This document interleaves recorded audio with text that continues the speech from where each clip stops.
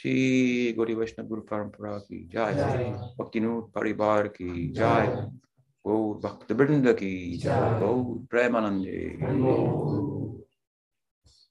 Sunday. Good evening. Welcome. Nice to be with you. How many speak English?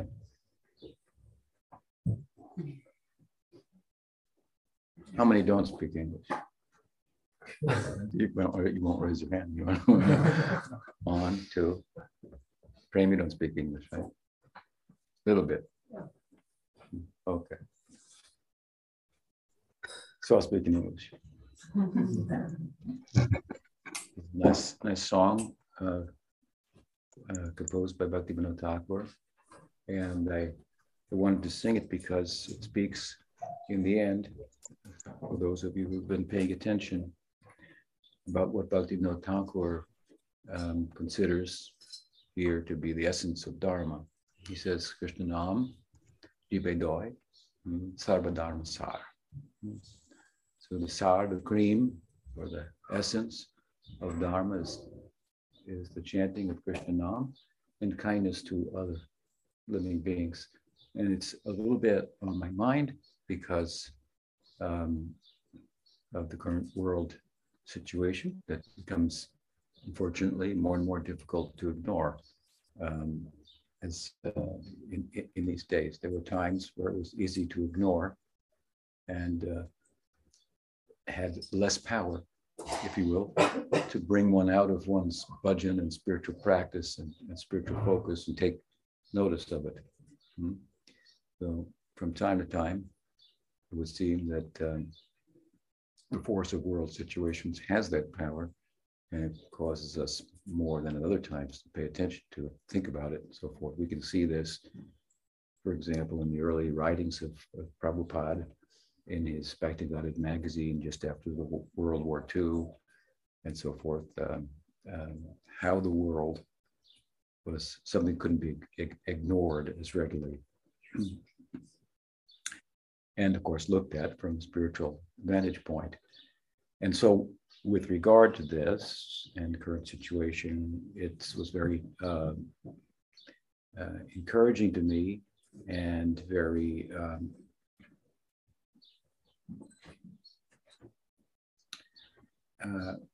enlivening in a sense, encouraging to see in particular how Namarasana was so engaged, and I'm sure with some others as well, other members of the community here and extended Vaishnava community in Poland,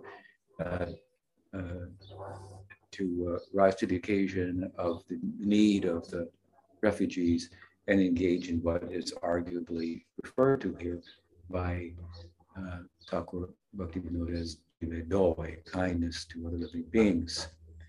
And in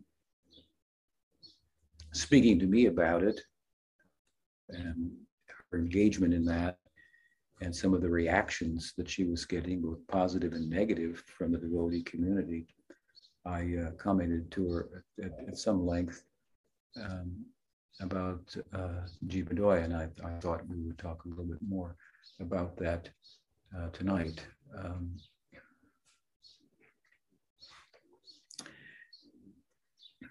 But we do so, if you will, through this beautiful poem of Thakur Bhaktivinoda that takes us at first, arguably, in another direction, where he sings about the virtues of Godrum.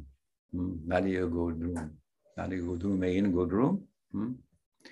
Nityananda Mahajan, the great person, Nityananda Prabhu, has, he says, as he does in other poems of his, begun a marketplace for the distribution of Krishna Nam. So we start there. I think here that, in another song, Bhaktivinoda Thakur sings, Surabi kunjete name hat kuleche. Oranitai.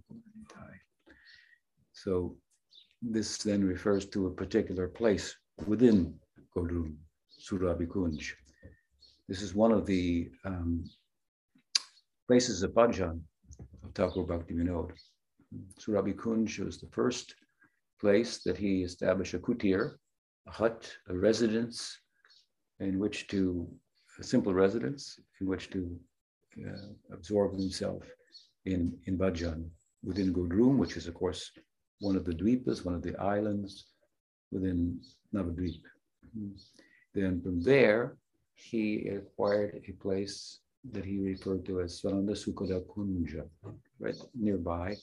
That's where his deities of war, Gadadhar, are established. It was a meeting place, often for discussion of the Bhagavad, led ostensibly by himself and attended by Gaur Kishore Das Babaji Maharaj, Bhaktisiddhanta Saraswati Thakur, some say even Jagannath Das Babaji would attend at times.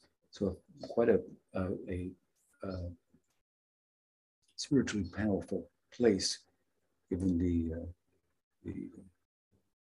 power of such devotees and what comes from such an assembly there in that place, in Swananda Sukada Kunja, which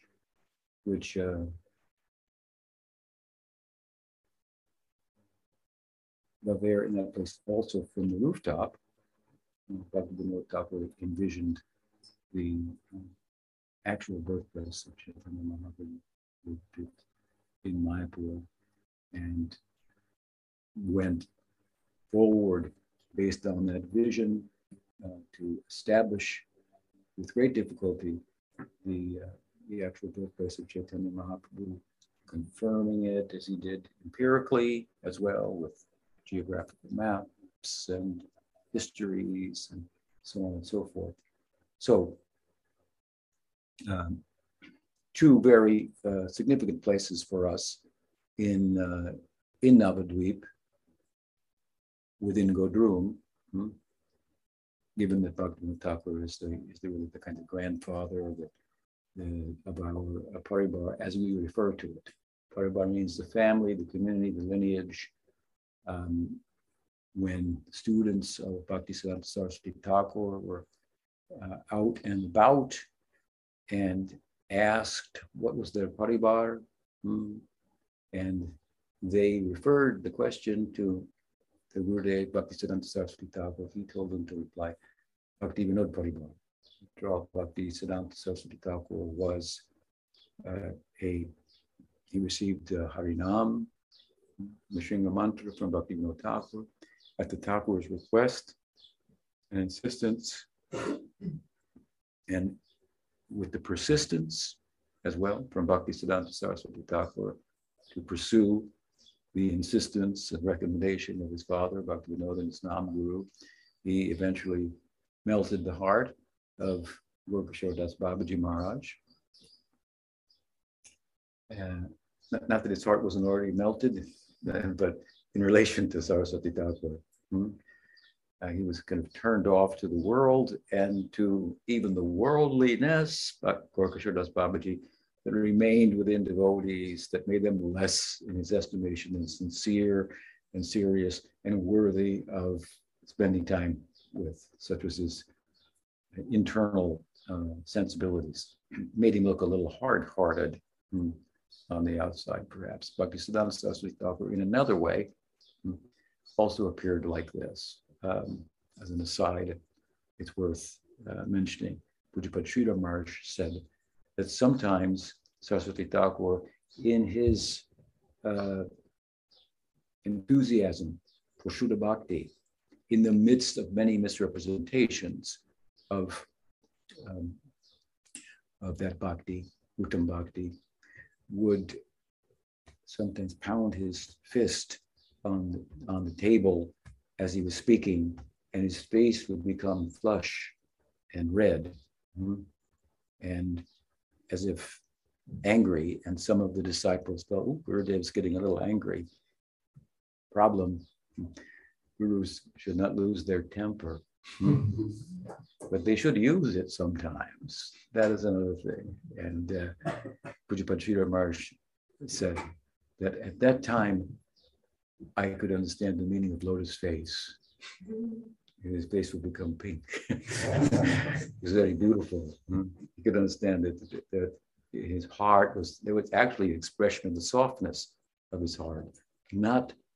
Could not tolerate the idea of people, on the one hand, not having the opportunity of Chaitanya Mahaprabhu's dispensation, and on the other hand, and worse, that much more, having had the opportunity to have it been misrepresented to them.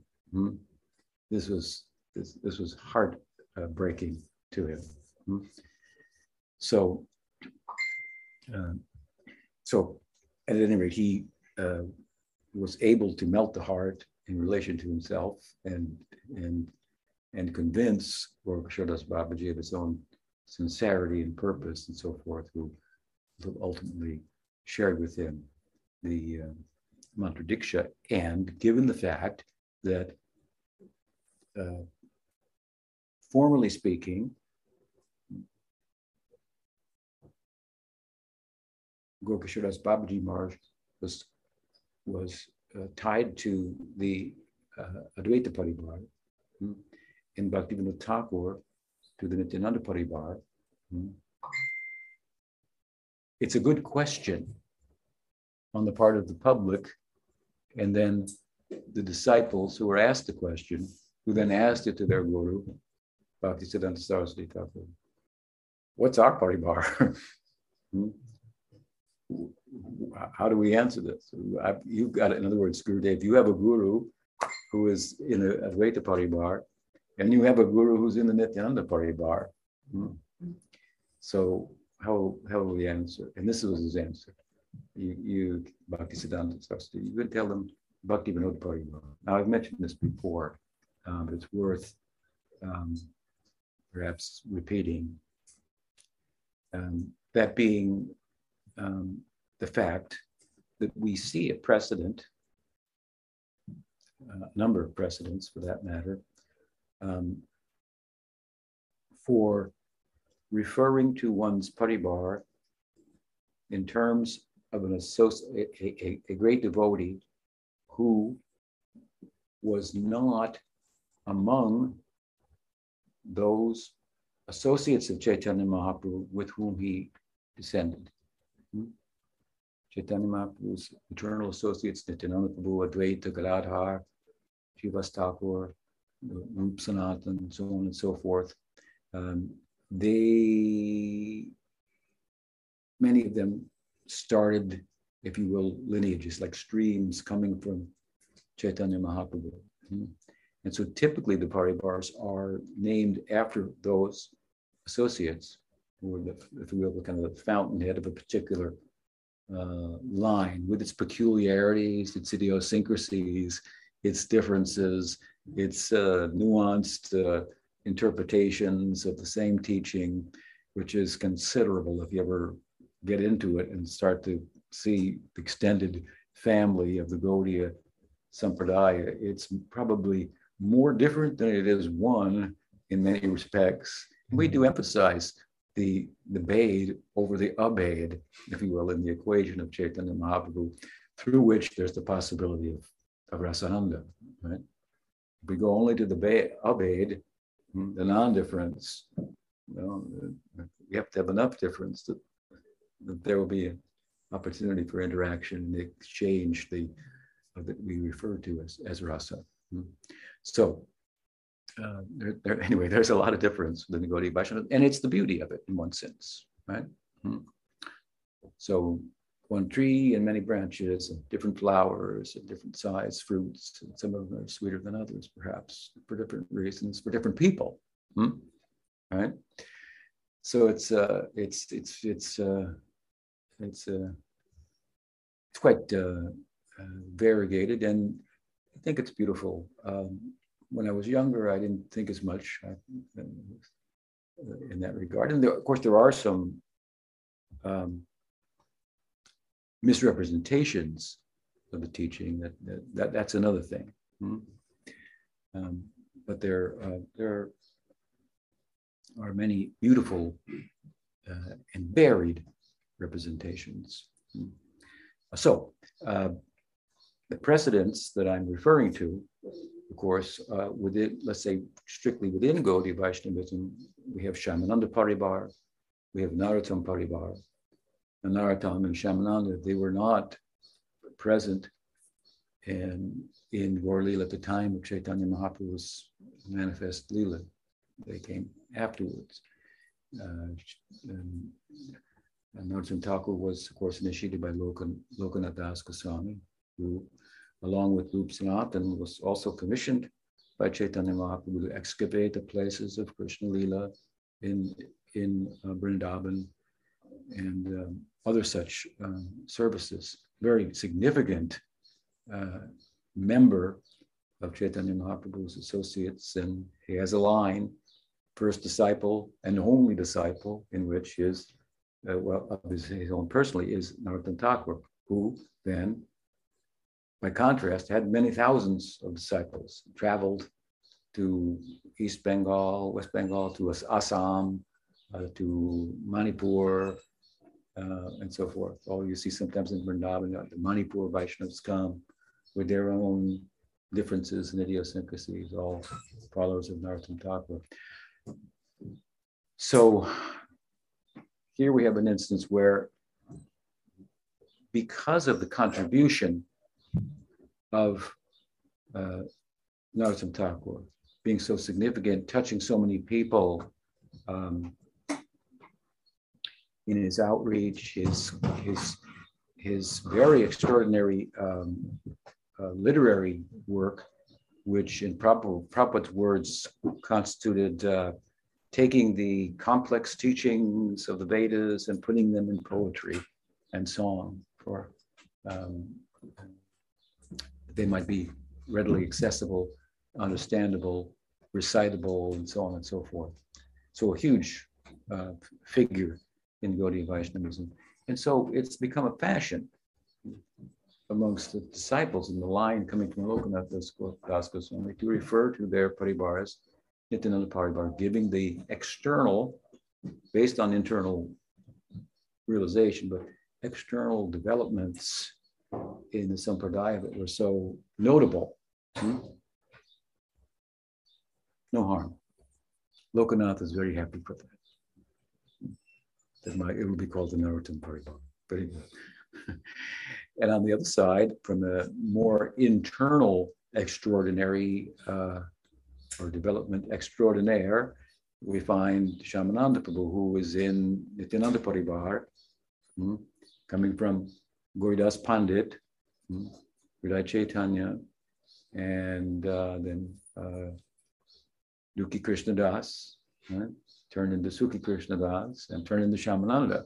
You know the story of Shamananda Paribar. Well, it's referred to as Shamananda Paribar. You know the story of Shamananda, most of you, I believe, how he is very extraordinary and stands out because of internal developments. He was simply sweeping the Dham, and he found a bangle, an earring, a bangle, a Nupur or something, and a jewel, and mystically a fair lady appeared and said, "That belongs to my mistress. Thank you very much." Pressed it on his forehead, leaving an indelible kind of tilak mark that was different than the tilak of his sampradaya, and different in the sentiment, the bhava of his sampradaya, coming from Nityananda Prabhu, Gauridas Pandit, Sakiras lineage.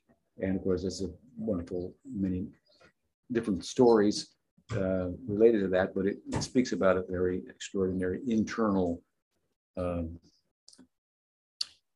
event, spiritual internal event. And so his line is not referred to as the Gauridas Pandit Paribar or even as the Nanda Paribar, but as the Shamananda Paribar. So there are some examples. If you cross over, of course, to a contemporary of Chaitanya Mahaprabhu, coming from the Vishnu Swami Sampradaya, Sridhar Swami, we could call it, Sampradaya, the Sridhar Swami who was the famous Bhagavad time commentators, so respected by Mahaprabhu, deferred to by the Goswamis in all their commentaries as well. The prominent person at the time of Chaitanya Mahaprabhu's contemporary from that line is Vallabhacharya, and we often hear the Vallabha Sampradaya. Vallabha Sampradaya. It's actually the Vishnu Swami Sampradaya, but his contribution was extraordinary, even in his own estimation, according to Chaitanya Charitamrita. That's another story. But where Krishnadas depicts him as kind of a duck amongst swans and sticking out a little bit. But there were good and valid reasons for that Mahaprabhu acknowledged and gave his blessings to him also in his own lineage. So there are precedents for such. Someone might say, well, why not we make it the Bhaktivedanta Paribar? Because Prabhupada did so much. And you could reason like that. But my Guru Maharaj used to say, this is the movement of Bhakti Vinod. Sridhar Maharaj used to say that the vision came in Bhakti Vinod Thakur, and which was the vision to place Gaudiya Vaishnavism on the stage of the world's religions. Basically, Christianity and Buddhism, Hinduism is there, and Catholicism. And rather than simply be content with the fact that Gaudiya Vaishnavism is, in a broad sense, part of Hinduism, and leave it at that, he wanted the Gaudiya Vaishnavism itself to be on the stage as one of the speakers, and was confident that if it had a voice, it would take the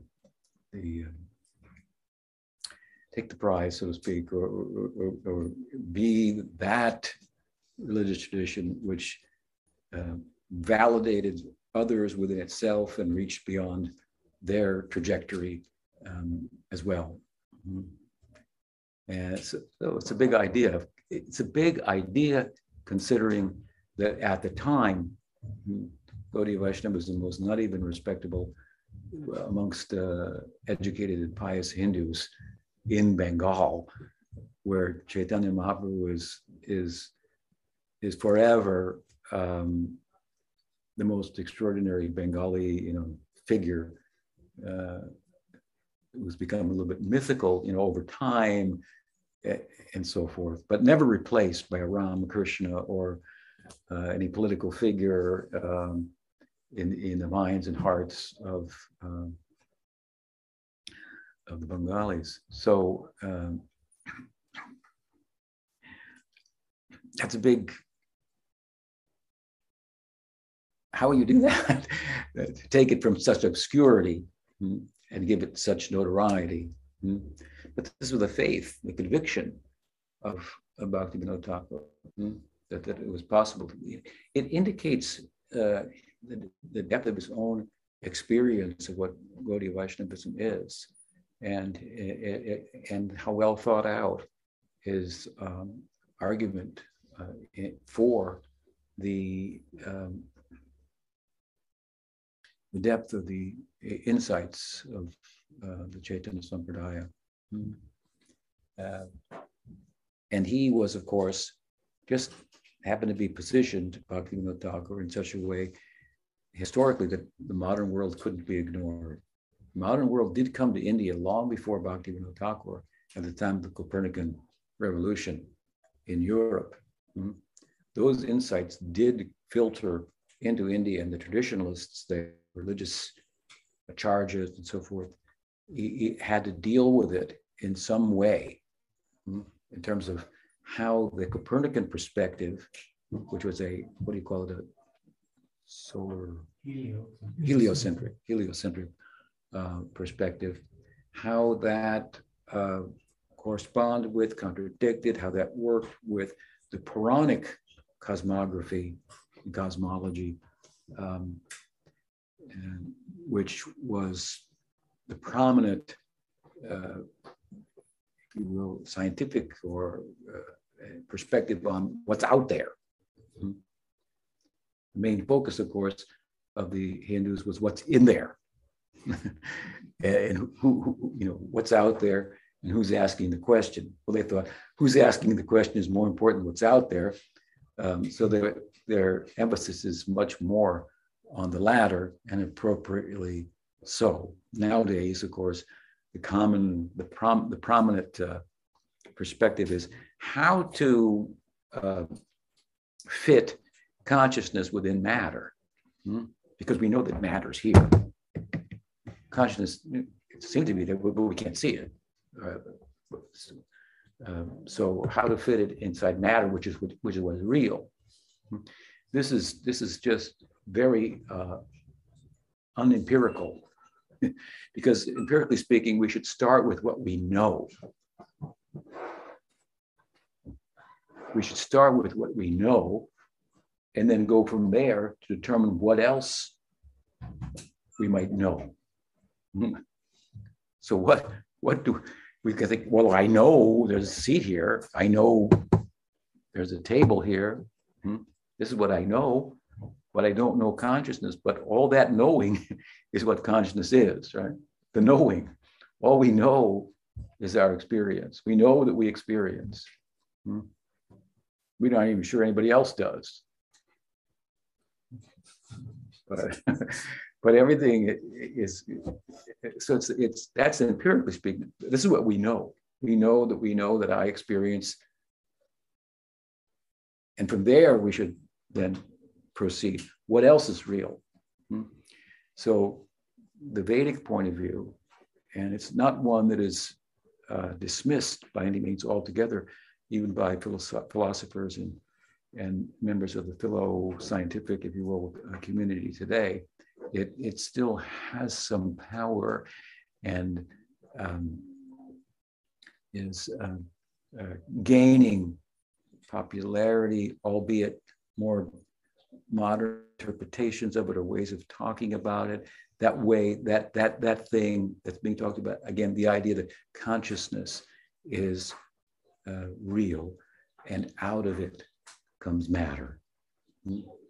How to fit matter inside of consciousness, rather than how to fit consciousness inside of matter, right?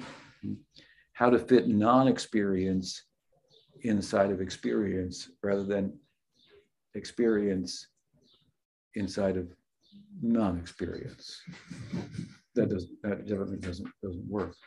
Now this is a very core, basic idea of the schools of Vedanta, all of them, something that we should be grounded in, especially in the course of our progress, where we find there's difficulty making progress. We find there are other ideas and thoughts and manifestations of the world that are having an effect on us, drawing our attention, and so on and so forth, and giving rise at times to doubts. This you should not doubt. This you should not doubt. This is rock, kind of solid bottom ground of reality that's very, very difficult to get away from. Your tradition, in this sense, does not lack any logic or rational thought. Indeed, it is most rational to conclude that reason has some efficacy, some power to reveal what's true. But what I'm saying is, if consciousness is really only a product of the brain, there's nothing but physical forces, then just as there's no right thing to do or wrong thing to do,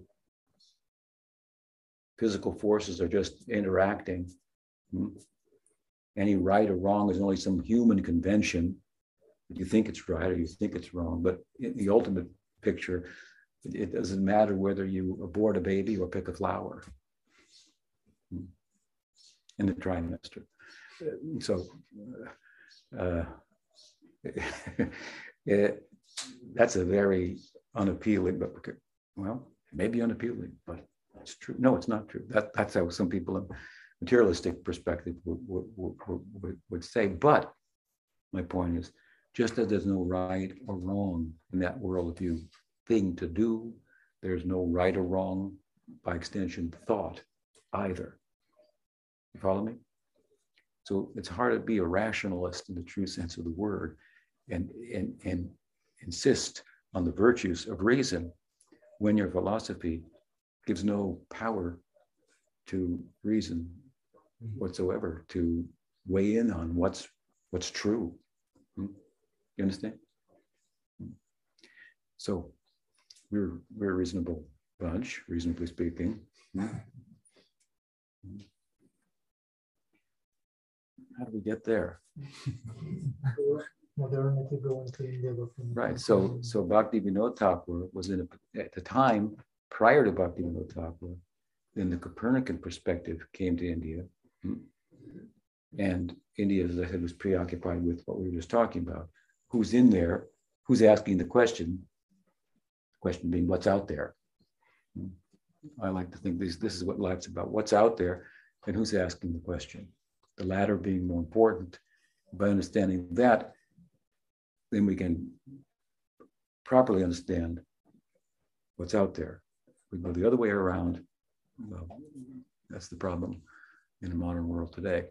So therefore the perspective of what's out there was not, in my opinion, inaccurate within the Hindu Puranic perspective. But I'm speaking here only in a broad sense, what was out there. What is Maya? Right? That which is not. The effort to measure is which Maya means to measure, which you can't do. You can't bring it within the grip of your intellect. It's something, an influence to transcend that's covering the beauty of the self and so on and so forth. Whereas details about where things are and whether the sun's moving this way and that, well, it could be this way, it could be that. That's not the real focus in the Puranic texts when and to the extent to which they are speaking about what's out there. Those are details. And therefore you can find in different Puranas even different details about such. So anyway, that came to the world even at the time of the Goswamis. There's evidence to this effect. And some of the traditionalists tried to answer the Copernican arguments by insisting on details within the Puranas. Some tried to modify them, some converted over, but it's said, it's well documented that the Vrindavan Goswamis, now what's the date of the Copernican revolution? Does anyone know? I can't remember. Vrindavan Goswamis, of course, are the 16th century, right? 400 something. Yeah. So it may not have been maybe the second generation, what Chaitanya Mahaprabhu was called, but the mission was strong in Vrindavan and so forth. They ignored the whole thing. At least amongst Rup, Sanatan, Jiva Goswami, Sanatan Goswami, they were too busy to give a thought to the Copernican revolution because they were involved not in whether the planets move around the earth or around the sun, or even neither were they concerned with the fact, the notion that the world itself, which is out there, is moving around the Atma, an Atma-centric. They weren't even concerned with that. Therefore, Rupa Goswami says, what does he say? Knowledge about the Atma is not in and of itself an anga of bhakti, Gyan Vairagya. Not there. They're not angas of bhakti, Vairagya, knowledge. These they will come about within bhakti. They're not means to bhakti. Whereas the Gyan school, Vairagya and knowledge of Atma's oneness with Brahman, these are central limbs of the practice of Gyan. They're not. Of course, Prabhupada emphasized you're not the body over and over again, but you can see the difference in the time in which the Goswamis were living in the culture and the one in which Prabhupada was experiencing in his time, and the need to make that kind of emphasis. But also he did so in the context of bhakti. In other words, what I'm saying is the Goswamis, it's one thing, and it's head spinning for many to say at the time that the world is not revolving around the earth, it's moving around the sun. What would the implications of this? Cut off his head. He made my head spin, so give him the guillotine. But then to take it a step further and say, wait a minute, the whole world is moving around the Atma. That's like, oh my God, where are we going with this? Then to say, well, let's be a little more clear. The world is moving around Narayan. Now suddenly that which everything is going around is not just consciousness, as we were speaking about earlier, but has a form. Well, it seems to be going backwards. Forms are limiting and temporary and so forth. Now there's a form within consciousness. Of course, as I like to say, from Brahman to Narayan, from Brahma Jyoti, Brahma Sayuja to the Mukti in Vaikuntha is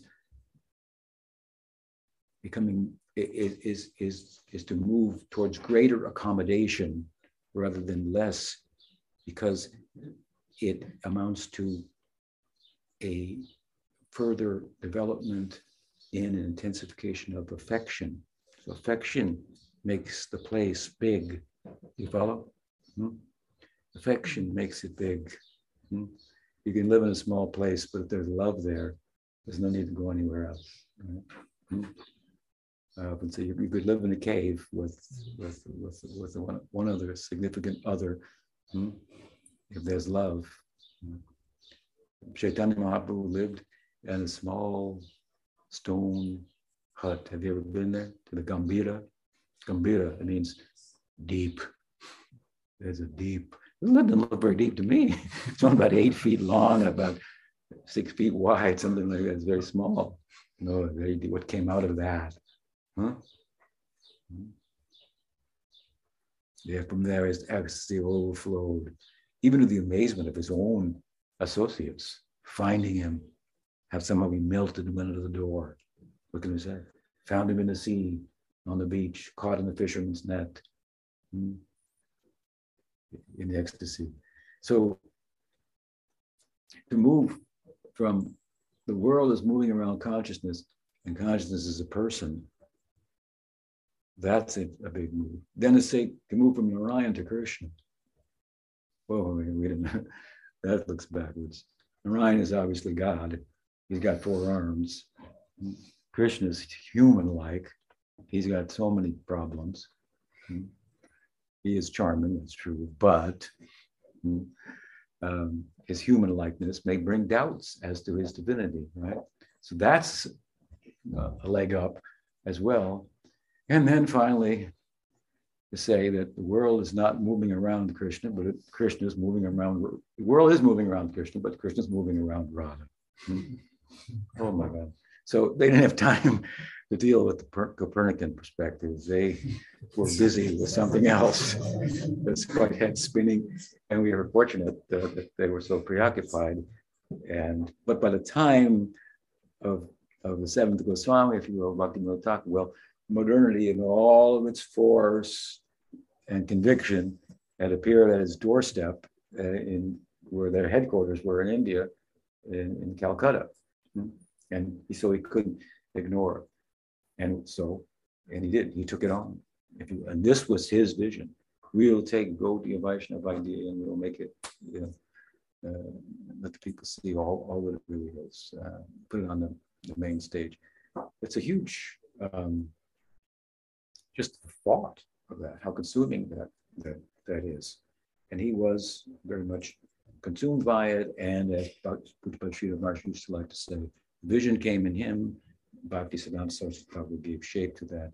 Bhaktivedanta Swami Prabhupada took it all over the world. Here we are. Bhakti Vinod Parivar.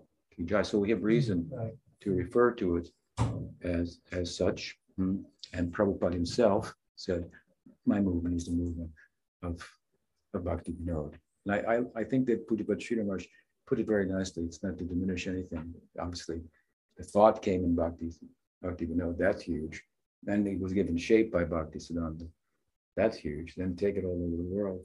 It's not taking away anything from anyone, but I think we would be wise then to follow Prabhupada's own conviction in this regard. And we do, as a Sangha, refer to ourselves as members of the Bhakti Vinod Parivar, Bhakti Vinod Parivar. Jai. And he had as his place of bhajan, Godrum, at first at Surabhi Kunj, and then at Swananda Sukara Kunja. And it's interesting, the two of them. He thought of, envisioned Swananda Sukara Kunja as the Kunja of Lalita Saki in Braj, manifest in Navadvip. In Godrum, which he identified with Nandagram. Now, if you go to Nandagram in Braj, you're not going to find the Lalita Kunja in Nandagram. Right? It'll be found in and around Radhakund. So, did Bhakti Vinod get it wrong here?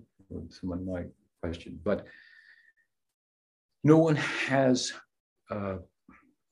envisioned more clearly,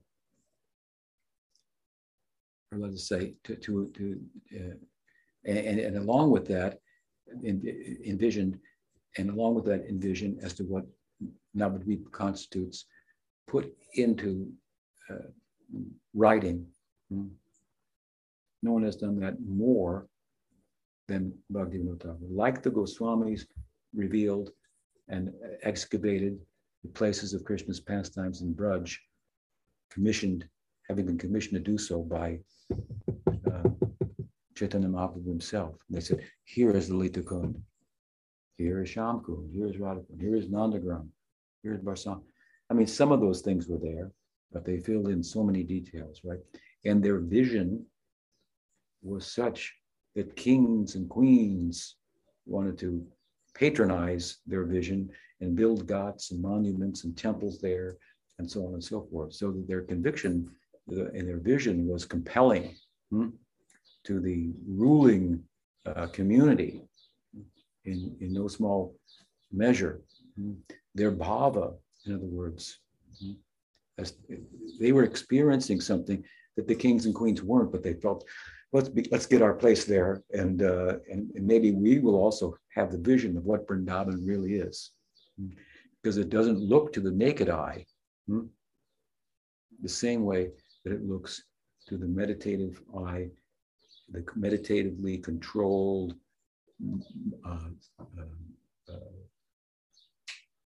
samadhi mind of the Goswamis, in this case, of Bhaktivinoda Thakur. In meditation, you will see things that other people don't see. In meditation, in the mind absorbed, the deity will speak to you, but no one else will hear. Or he could speak and everybody could hear. He could do that too, but Brahma, the whole of the Bhagavatam in 4 verses, heard it. No one else could hear it. You could argue, well, no one else was there, but it was antardarshan, internally.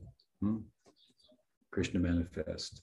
Krishna manifest, spoke to him, shook his hand, blessed him. All these events were going on. And if you were sitting next to Brahma, You might think he fell asleep with all four heads. Well,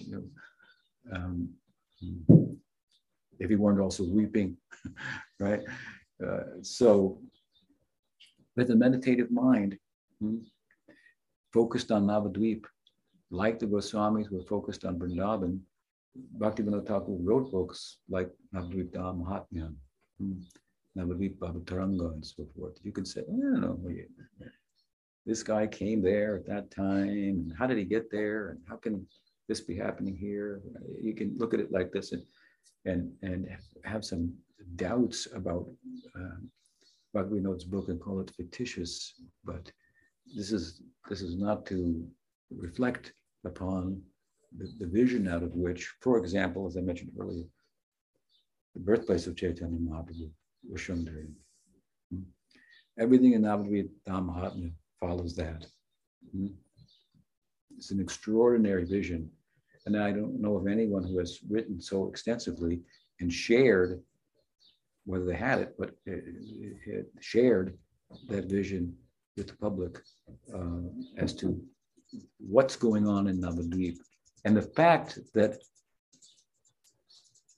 Lalita Kunja is in Godrum, which is Nandagram, is answered by the fact that the whole Leela of Chaitanya Mahaprabhu is turning Krishna upside down, inside out.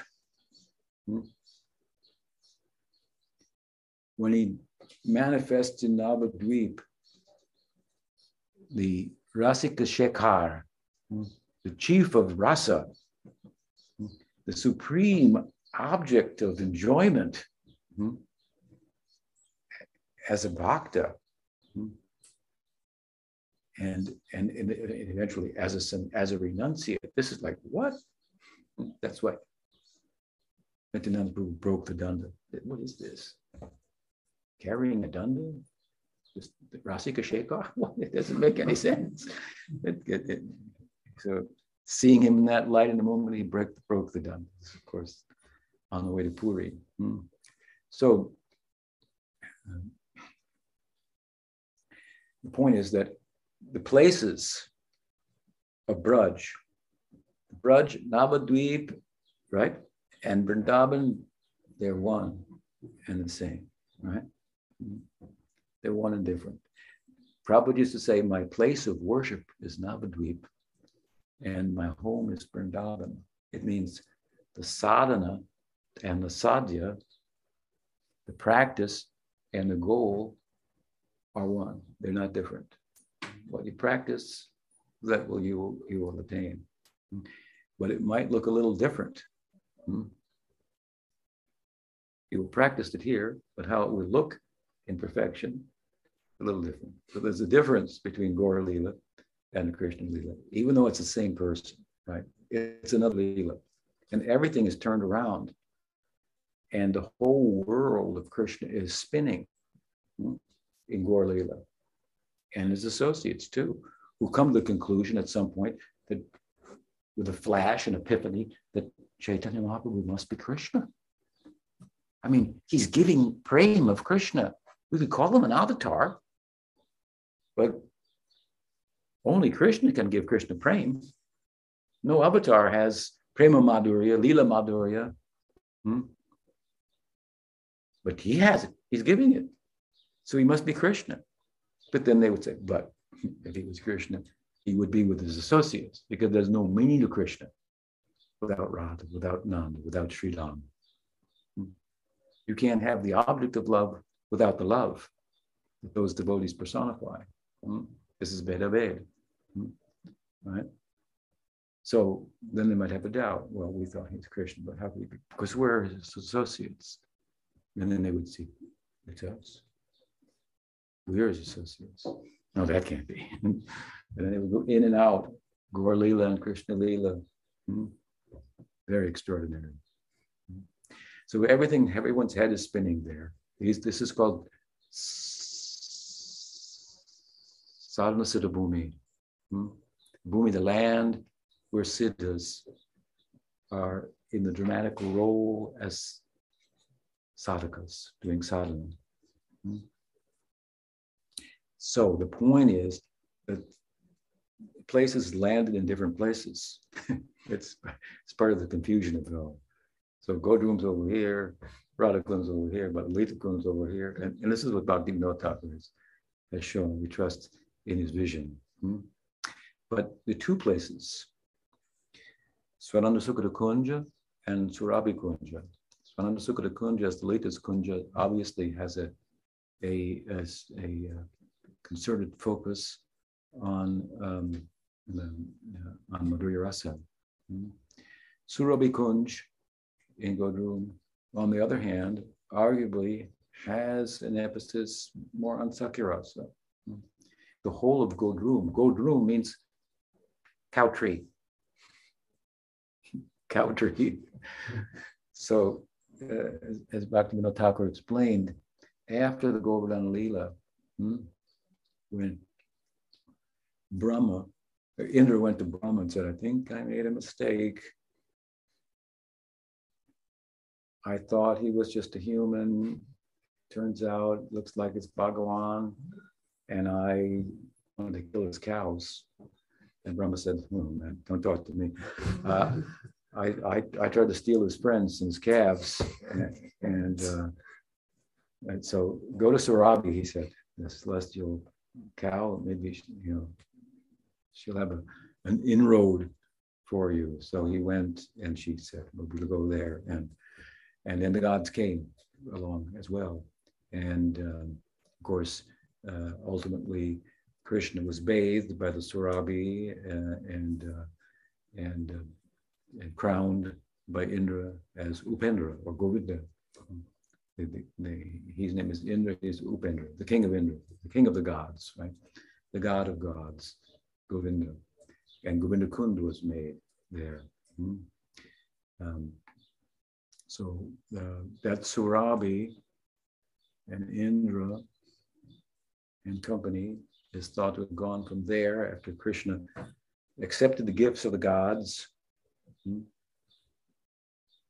crown and ornaments, vestments and things, and they flew away, and he was then surrounded by his friends who had stepped away for the moment to deal with the gods who were watching him from a little bit of a distance, and upon approaching him said, "Oh, give me that crown."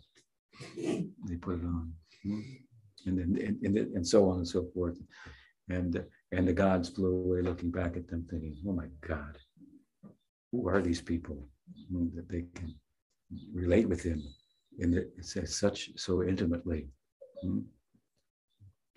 So where they go, they went to Navadvip, Surabhi and company, and there under a big banyan tree, she's said to have to reside in Gaur Leela.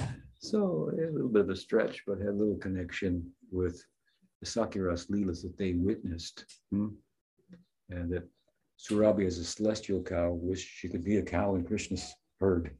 They're said to be a celestial realm, cows that is different from Golok itself, if you will. And it's in Surabhi Kunj that in his other song, as I mentioned, Bhaktivinoda Thakur has said that Nityananda Prabhu set up a marketplace for marketing the holy name for the cost of one's faith. Shadavan Jano He, he says here, Shadavan Jano He. Oh, faithful people, listen, take shelter of the holy name as it's given by Nityananda Prabhu so readily, so freely, such a rare thing. Bhaktivinoda said we should, Nadia Godrum, should live in Nadia and in Nadia within a Godrum. What he saw there, this is Chintamani Dham. Chintamani Prakara Sadmasu. It is a Sadmasu, it is a place, an abode of thought gems. Chintamani, it means thought gems. It means it's a realm where things happen by thought without effort. They manifest without effort, only by satya sankalp. only by liberated will, which is under the influence of Sarup Shakti, that exists only for the pleasure of Krishna, and those whose will is tied to that will only for the pleasure of Krishna, and things manifest there. It's called Chintamani Dham, Chintamani Prakara, made out of constructed abodes, constructed out of thoughts. I mean, everything, as you said earlier, comes out of thoughts, right? Even in the material world. But here there's effort, also a lot of effort. And it may not happen exactly as you thought. It might happen quite different, but I get the opposite. But there, the thoughts all come true. In a land where, citing Judy Garland, what did she say? Where the dreams that we dare to dream really do come true. Things somewhere over the rainbow. That's where you'll find him. And it's more than a pot of gold. It's the prema dham, wealth of prema is found there. It's a peculiar thing, the dham, the idea. When we speak about eternity, we speak about the absence of past, future, and really the present, which is made up of the past, and is preoccupied with the future largely. But that's a very static kind of idea at the same time, eternity. But there can be nothing new, otherwise how could it be eternal, right? But the peculiarity of Gaudiya Vaishnavism is that it has an eternity that is somehow beyond the past, present, and future, but at the same time is constantly nourishing itself and growing. Now, it may sound a little peculiar and different, for example, than the Brahma Jyoti, which is rather static in comparison, and maybe a more readily easy idea to think of in terms of eternal being. Shanti, shanti, shanti. Nothing's happening. There's no new event because it would seem to disrupt the eternity. But this is not a proper understanding of Brahman, really. And it's not that well thought about, I don't think, the implications of, but the root of the word Brahman, br, means to grow, and to grow other things also, by which other things grow, and itself grows. So the Gaudiyas have got the Param Brahman, and Braj is growing, and therefore there's room for you. There's room for new people. How much room? Unlimited room. This is a very interesting and esoteric concept about the nature of eternity in Gaudiya Vaishnava, which really plays out the implication of the word Brahman. Even more so than Vaikuntha, although there to some extent as well. So Bhaktivinoda Thakur, from this place in Godrum, it's quite likely that this song was composed there, and it's about, as I say, the virtues and the efficacy of Krishna Nam, which is so simple to do, to chant the holy name, comparatively, that is to say, to other practices and other requirements to practice. For example, in other transcendental systems like yoga or Gyan, there are certain requirements that are there that must be in place besides the simple faith of the participant. For example, as taught in the Gita, Astanga Yoga, and in Patanjali Sutras as well, requires celibacy. Now you can make a fancy interpretation of it in today's yoga community as they do, but what it means is celibacy. And same for Gyan. That's why I say in Gyan, you can't have any friends. You got to be alone there. Yoga too, you got to be alone. Vairagya, for example, detachment, is an anga of Gyan. What is the corresponding, if you will, anga of bhakti? It's sangha, the opposite, attachment. By attachment, we will grow. attachment for devotees, attachment for Krishna, right? Rather than detachment from everything. There's something positive to be attached to. So, simply for one's faith, of course, faith is everything that you are, as Krishna says in the Gita. A person, what does he say? Shradayam Purusha. A person is their faith, his or her faith. That's what animates our life. When faith is suspended, then our animation is suspended. We have doubt. I'm not sure how we can proceed. See, Vrindavan is just free movement.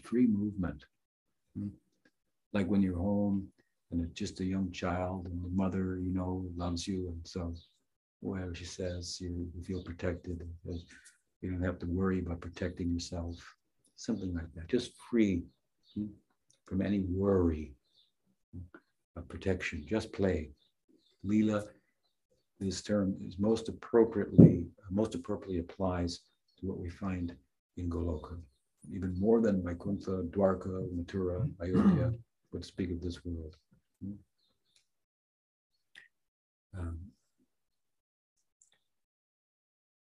Pujapachita Maharaj used to refer to Vaikuntha as planets of faith. Right? Here we live on the planet of doubt, no doubt.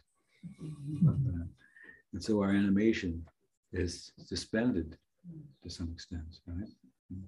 We're not free to be all that we feel we could be. We see, as I sometimes say, birds flying high in the sky and fish, whales diving deep in the ocean. We want to do the same thing. We think we could do that. Why not? Because the Atma has such capacity. But instead we build an airplane. And it's a very poor imitation of a bird. What are the aerodynamics of the bird? The simplest bird, right, is to make a plane look extremely primitive. While we think it's so advanced. It's imitating any bird is far beyond in their capacity to navigate the skies, if you will, and the fish compared to the submarine is very crude. So these very crude attempts to realize what we sense is our potential, which it constitutes the self, the Atma coming to the fore. What is its potential? And of course, the way to experience that, we don't really see with our eyes, we see with our mind, right? We don't hear with our ears, we hear with our mind. I'm speaking about materially. Because if we're in a room and we see something on the wall, but our mind is somewhere else, when we go out and our friend who saw something on the wall and whose mind was connected with his eyes said, "Did you see that painting?" He said, "No, I saw you looking at it. No, I didn't see it. I didn't hear it." So if the mind is connected with the senses that are connected with the sense object, then we can experience it.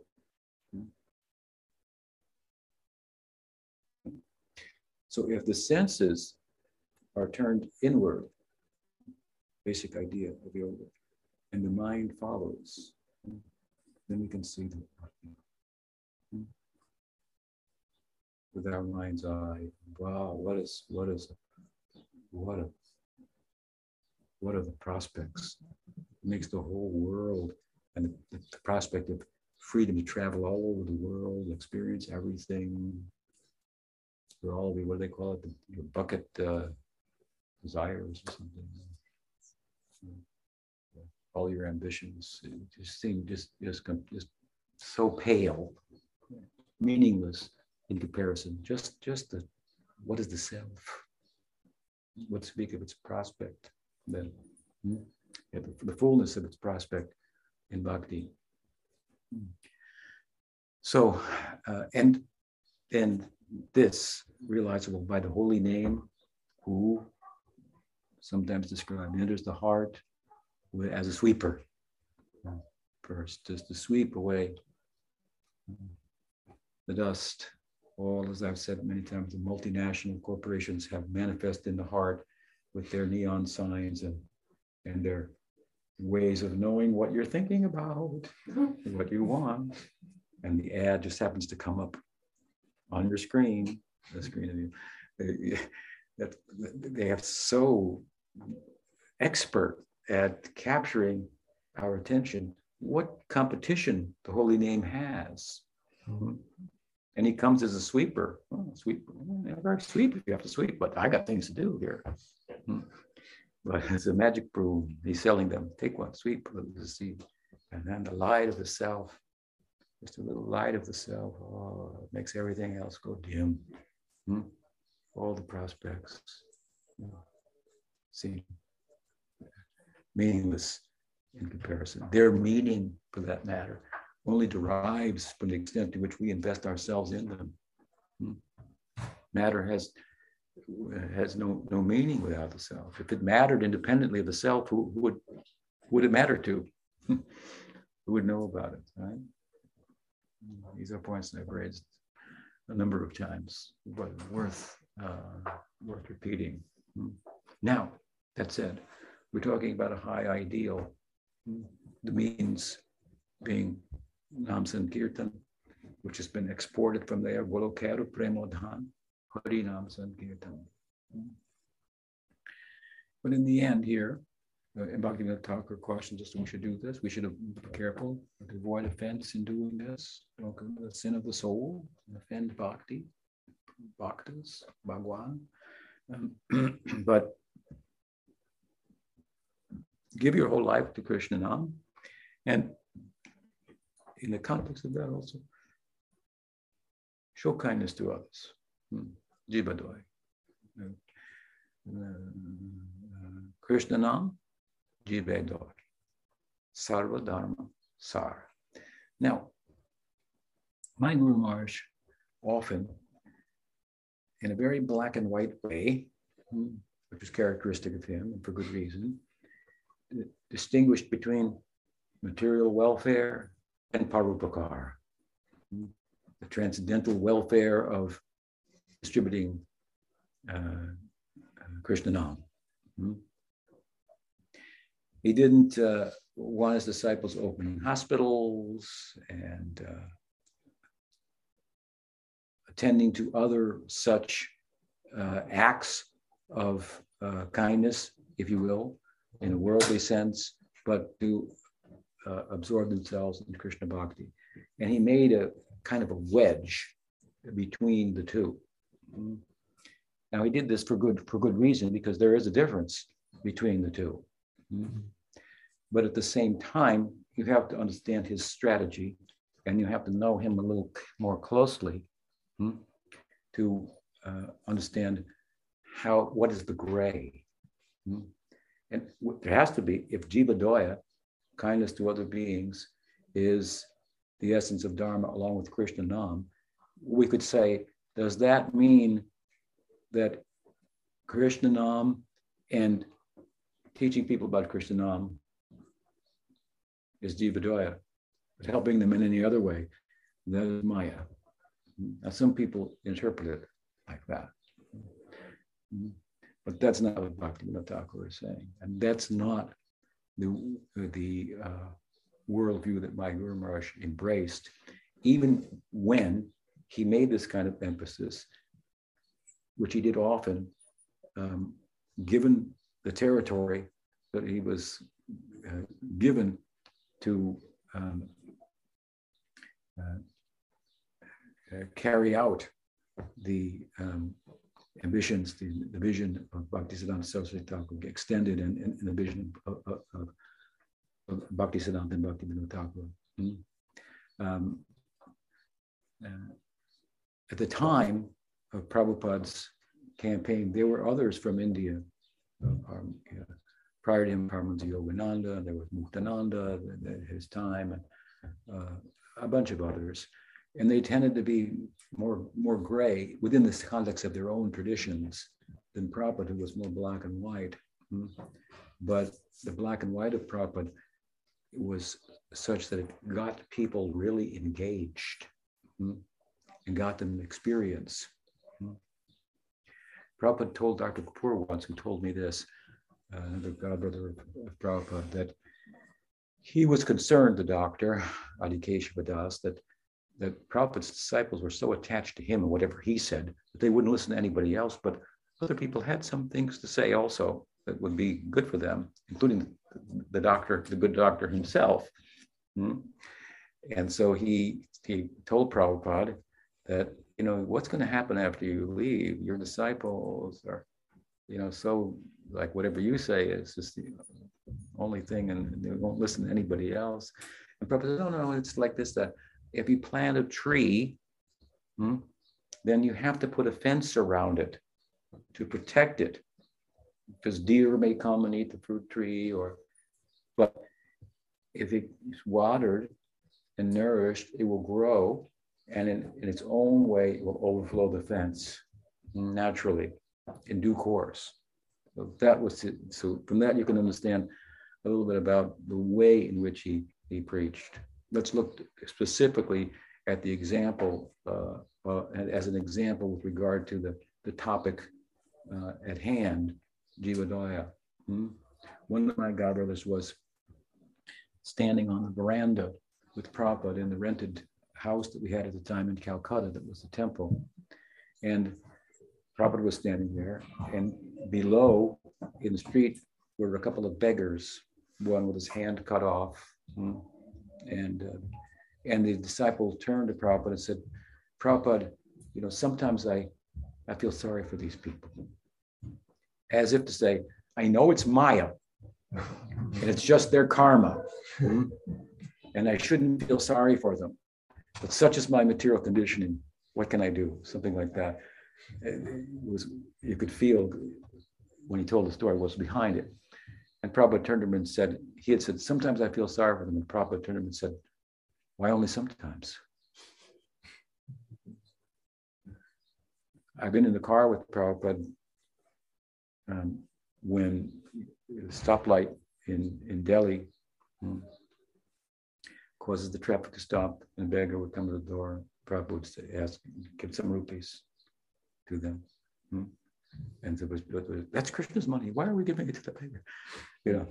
So Prabhupada was more than what he said sometimes, which he said for a particular purpose, to make a hard line and distinguish one from the other, even while, in this case, what we're talking about, Krishna Nam and Angas of Krishna Bhakti, although they're different from helping ordinary people, we don't find helping ordinary people is one of the Angas of Bhakti. But it is, nonetheless, an outgrowth of Bhakti. To feel kindness for all beings. What do we say about the Vaishnava?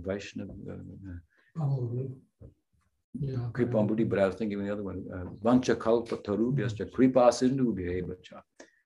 They're said to be, the devotees, the manifestation of Krishna's Kripa Shakti, who have experience of the suffering of the world, and therefore are in the best position to express empathy for others that suffer, having experienced it themselves. It's mentioned in the Bhagavatam, in the third canto. Kapila was speaking to his mother there about bhakti. And he says about temple worship, that worship of the deity, 3 or 4 verses, maybe 5 verses, that worship of the deity that doesn't acknowledge the plight of other people, show kindness to other people, respect other people, instead of just calling them demons, karmis. They're demons, they're karmis. They're helping karmis. And they're really demons too. Whether they're Ukrainians or Russians, they're both demons. They eat meat. And there you're helping them. You're giving them a house. This kind of thinking, the poor Namarasana got these kind of reactions from some quote unquote devotees. These are sabhakta prakrita smrita at best, as the Bhagavatam says. Materialistic devotees. It's kind of an oxymoron. Right? Materialistic devotees. They like the deity, but they don't see the universality of the deity. They like the deity in the temple, and they go in the temple, they act a certain way, and when they come out of the temple, they act differently. Because they have not worshipped the deity sufficiently to see the universality of the deity and act, which is the whole purpose of the temple. That upon visiting the temple and having the experience that it affords, if one applies oneself, one will walk out and see the deity everywhere. And what to speak of in every other animate being. Now, Krishna wears the Kaustubha mani, the jewel Kaustubha mani, and it's mentioned in the Bhagavatam itself.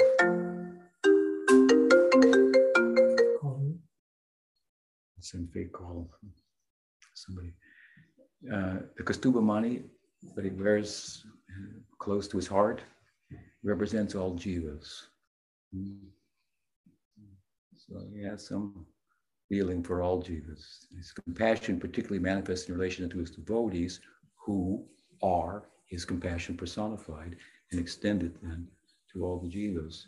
Obviously by giving them bhakti, but also if the occasion arises, the opportunity arises, in other ways, within their means. A good example, probably the best example we can draw, is that of the patron saint of Prabhupada's family. Do you know who that is? Udarandatta Thakur. Udarandatta Thakur. Patita Pavana. Udarandatta Thakur. He's called Patita Pavana, not just Patita Pavana. He was the right-hand man of Nityananda Prabhu for his campaign in Saptagram, 7 basic villages in what would be today in West Bengal, that Nityananda Prabhu started his campaign. It's sometimes said that he appeared in the world for the mercantile class of Saptagram. It was a class of people, mercantile class, so a Vaishya community that had been disenfranchised religiously and socially, to the extent to which they were as much of a pariah for the Hindu Orthodox Varnashram community as was a Haridas, an outcast. So they were in a difficult, materially speaking situation. Nothing to do with their spirituality, right? They were nominally Vaishnavas in name, but not in essence and practices as we emphasize and so forth. Practice it, hopefully. They were gold merchants, largely. At that time, there was a lot of commerce, even from Europe, that touched those shores.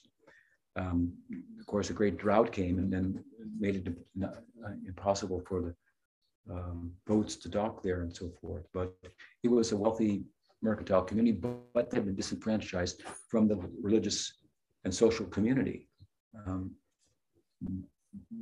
by some doings of the king at the time.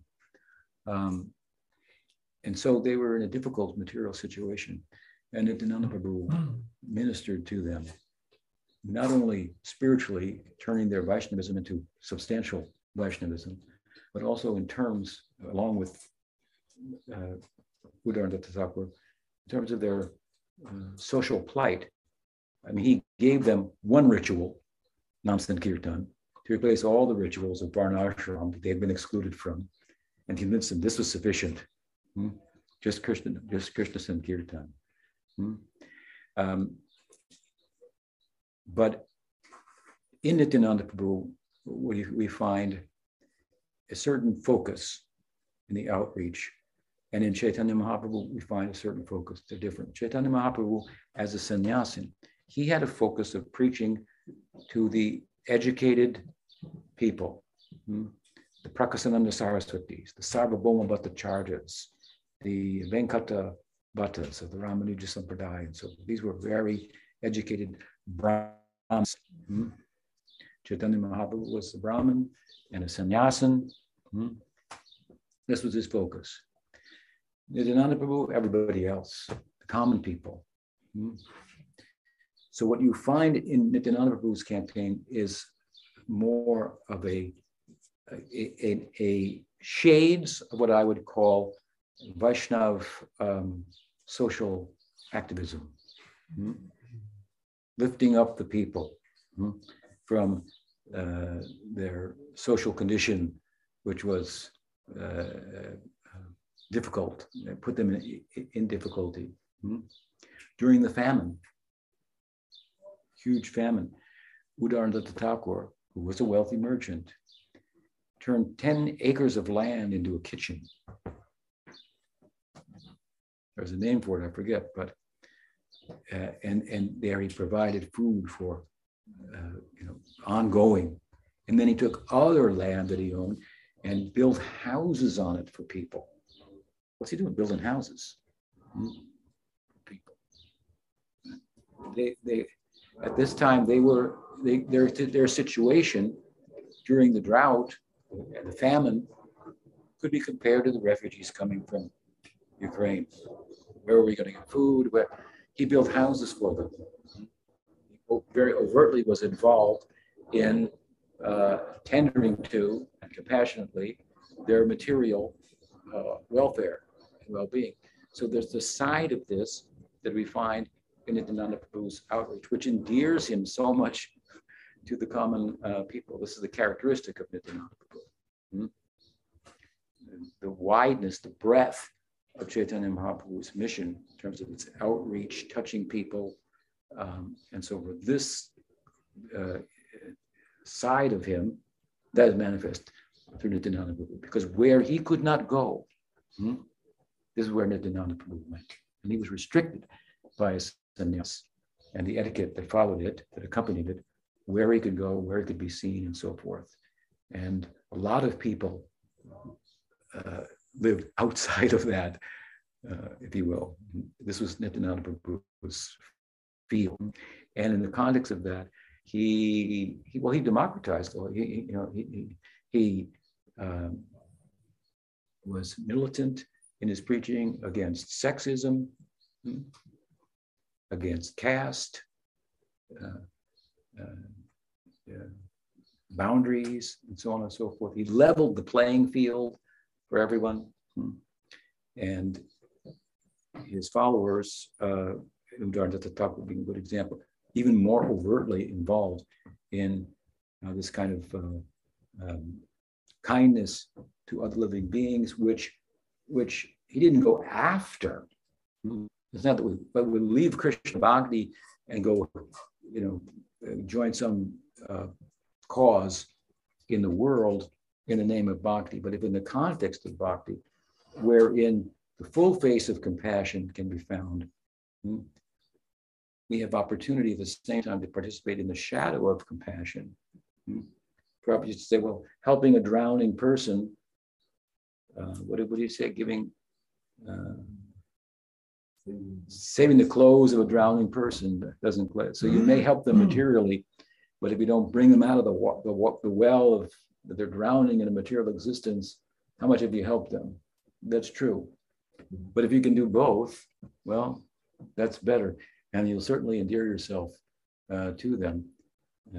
And this we find very much in the work of, for example, Udarnadatta Thakur, the patron saint of Prabhupada's family. And back to the Bhagavatam, of course, it says, I'm quoting from Kapila Dev, that worship of the deity that does not respect other people and see every being as a temple of God, where God is residing. What is the Bhagavatam saying to us? If you worship the deity in the temple, but as a result of worshiping the deity in the temple, or in the context of doing so, you don't see every living being as a temple in which God resides. If you don't treat people, you treat the temple, then your worship of me is like throwing ashes on the fire only. It's useless. Krishna says in the Gita that I am the fire of digestion. So you should think, if you see anyone hungry, Krishna is hungry. That is very Bhaktivinoda-esque. If you see a person is hungry, the cat is hungry, the dog is hungry, they're giving so much pain to see, oh, they're hungry. We have cats and dogs, and cows and peacocks and things. They're hungry then. Did you feed the cats? I'm always asking. I'll do it then. So this is, anyone hungry? We would think Krishna is hungry. He's the fire of the digestion. We have to, in this way, see the universality of the deity. We have to come to this Krishna consciousness, the holistic. See that tree has to grow up and over, like I said earlier, using Prabhupada's example, grow over the fence. You know, to be a real human being, to be a devotee. So you should see that in the context of our practice of Krishna consciousness, we're actually becoming better human beings. Prema will come too, but that will take some time. Manushanam sahasreshu kaschin yatati siddhani yatatam api siddhanam kaschin mam veti tatpata. You should not forget this verse. Don't think it will happen overnight. It won't happen overnight. But if you've heard about this idea, you're associated with people who have some real connection with this, like our Bhaktivinoda Parivar, then it's worth pursuing. Having the ideal, just having the ideal in itself is so noble. Settle for nothing less. It may take long. It will take some time. Sometimes I'm asked, Maharaj, is it possible to go back to Godhead in one life? What do I say? In one life, yes. But which one? In the one where you stop thinking, when will I go back to Godhead? Because you're so absorbed in bhakti. Mama Janmani Janmanishvare Bhagavad Bhakti. You forgot about that. Or when you think, in this life I'll go. Because in this life, Krishna Mata, Krishna Pita, Krishna Dana Pran. As Bhakti knows. Krishna is my mother, Krishna is my father, Krishna is my wealth, everything, my life breath. Give everything to Krishna doesn't mean to neglect everybody else, right? To dismiss everybody else, to not show kindness to others. And there's a very prominent manifestation in religion in the world today, cross-culturally, whether it be the Russian branch of Catholicism or the papal Catholicism of Rome, or the many branches of Christianity, or Islam, Hinduism also, we find this fundamentalist kind of orientation that is very divisive and is absent of just basic compassion for the human condition and these struggles of individuals that we should relate to. Do you struggle with your sexuality? Anybody? Has anybody ever, so if anybody is struggling with their sexuality, whatever it is, it's pretty similar to what we're experiencing in essence. And if someone was to deny you of it, even, that would be pretty difficult to live. We find this kind of thing. The problem with homosexuality is not homosexuality, it's the phobia against it. That's the problem. It's just, in Hinduism, in times gone by, it was just something that happened in nature. Oh, they're like that. Nobody gets uptight when people come, men come with saris on in Vrindavan. I mean, it's not our Siddhanta, but okay. So, I mean, this is just an example. It's just really lacking just basic human. How human are you to not be able to identify? This is the whole essence of yoga in the Gita. In the 6th chapter, Krishna says, those who identify with the sufferings of others as if they are their own, these are real yogis. These are the highest yogis, he says. So what I want to say is that compassion for the human condition, and what's the meaning of, I heard from Namarasana, they're saying they're meat eaters. You're trying to help them. You're trying to help them. They're meat eaters. You're in Maya. Well, why do we not eat meat? Did you ever think about that? Why we don't eat it? Because we want to be kind to cows, right? We be kind. But yes, there are humans eating meat. They're in ignorance. They don't understand that. So you can't be kind to them. Then you wouldn't be mean to them. In fact, you must. Well, they're doing better than you eating meat, perhaps, if they have some. They're not divorced of this sense of the shared struggles of the human condition. So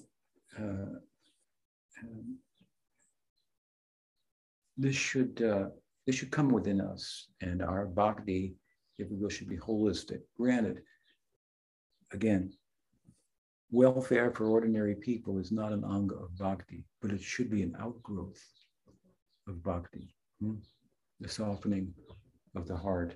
It's not that we're going to go and give up our sadhana to open a soup kitchen, but if the two meet in ways that we can help, it's true that you need to water the root of the tree in order for the tree to grow, but sometimes watering the branches helps too, if you know anything about growing plants, trees, and so forth. So, and the great Bhaktivinoda Thakur has emphasized it here for us as well. So I wanted to say, in the midst of speaking about him and Godru and Sampradaya, a few words about human compassion, and commend Namarasana in particular for participation in that, and speak publicly about the kind of response, that negative response that she experienced coming from some quarters, which to her was more disconcerting than the plight of the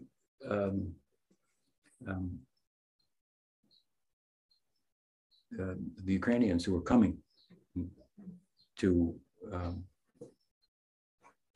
Poland and other countries, for the refugees. Someone said for the refugees that these people who think like this were against helping them. That was more disconcerting to her than how disconcerting it was that there was a war and this was happening. That was even more, and appropriately so. So then this is like I said earlier, it's difficult now in our times to ignore the world in ways that other times it was easier to ignore it and just practice bhakti. It's just too much in your face with a war like this that has international, far-reaching implications and is far from over. And what will be the outcome? We don't know. You're a lot of Polish people here. Well, you're a lot closer to it than someone like myself living in the United States, which is in a terrible condition for these same reasons. Religious fundamentalism, basically, is rearing its ugly, very ugly face. And here we are, religious people. We don't want to be included in that. That is worse than the non-religious perspective. Which is worse, a thief or a counterfeiter? The thief will steal your goods, but a counterfeiter, you will think, oh, thank you very much, he's giving you money. And then you'll spend it and get arrested. The counterfeit. So the counterfeit, this should be spoken out about, and it's in Europe and other places, India and so forth. It's just like we read in the Bhagavatam. The modes of nature are moving, and sometimes the devas get the upper hand, and sometimes the daityas, and so on. And devotees react accordingly to the circumstances. I mean, the devas wanted to abort Hiranyakasipu's son. So I won't go into that in detail, but it's an interesting topic as well. What it means to do the best good in a world where the choices are so many evils. We have to be thoughtful. Krishna says in Mahabharata that morality will not be, some people say morality is determined by what's in the scripture. And that's true, he said, but you have to take it further and add reason as well as to given the circumstances and so forth. Sort out what is Dharma now at this point in this situation. What is the most dharmic thing to do? It's not just on page 108, turn there and you'll find it. It's dynamic. So I thank you for taking the time to gather here and participate. And I'm very happy to be amongst you. I will be here by your kindness for a few more days. And I think we'll gather here tomorrow night. Maybe I'll just open for questions. You can ask any questions. And I know I think it's Monday or Tuesday, we have the festival starting. Tuesday.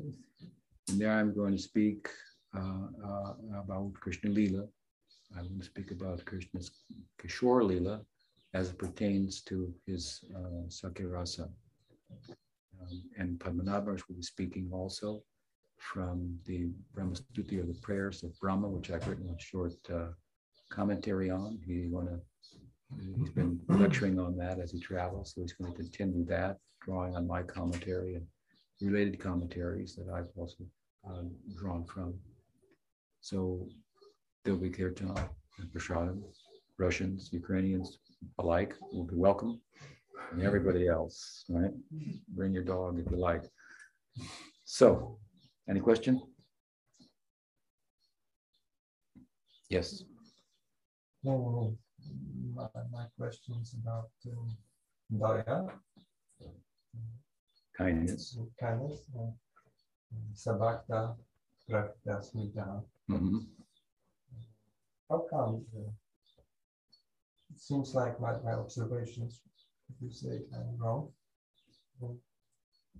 before taking up spiritual life, this one seems more merciful than coming up and following. Why that happens? Why? You experience like it happens. Yeah. So why is it that people sometimes become devotees, but they were kinder, in the way I'm talking about it, prior to being devotees than after becoming devotees? He has experienced that. I've experienced that in devotees as well. I think that the reason for that is that there's a very inorganic kind of identification with the teachings, which is in one sense inevitable. The Kanishta perspective is a real perspective that one has to pass through. And without sufficient guidance ongoing over time, the Prakrita or the Kanishta, same idea, the Kanishta perspective can get the upper hand, if you will, and be misconstrued to be to constitute what is the Uttama perspective or the Madhyama perspective. So that's very unfortunate. And in that situation, details are misidentified with principles. And so you've got to do it exactly like this because I learned it exactly like this from my guru. Meanwhile, over here, the guru taught it a little differently. Sing this at this time. He says, you sing this at this time. Now, Bhaktivinoda says, oh, they want Saragraki, but they are Bharavati. They want to be essence seekers, that's the teaching, but they're actually carrying a very heavy burden, like an ass, of preoccupation with and identification with details and externals of the tradition. They put them at odds with others who have different details. You see, we hear, we associate, we get inspired, we're drawn in, and we're flexible and open to new and exciting and dynamic spiritual possibilities. But then we gravitate towards the packaging and the details of how to practice and so forth. And we move towards the fringe of what that idea is about and lose our dynamic focus with the essence of the tradition.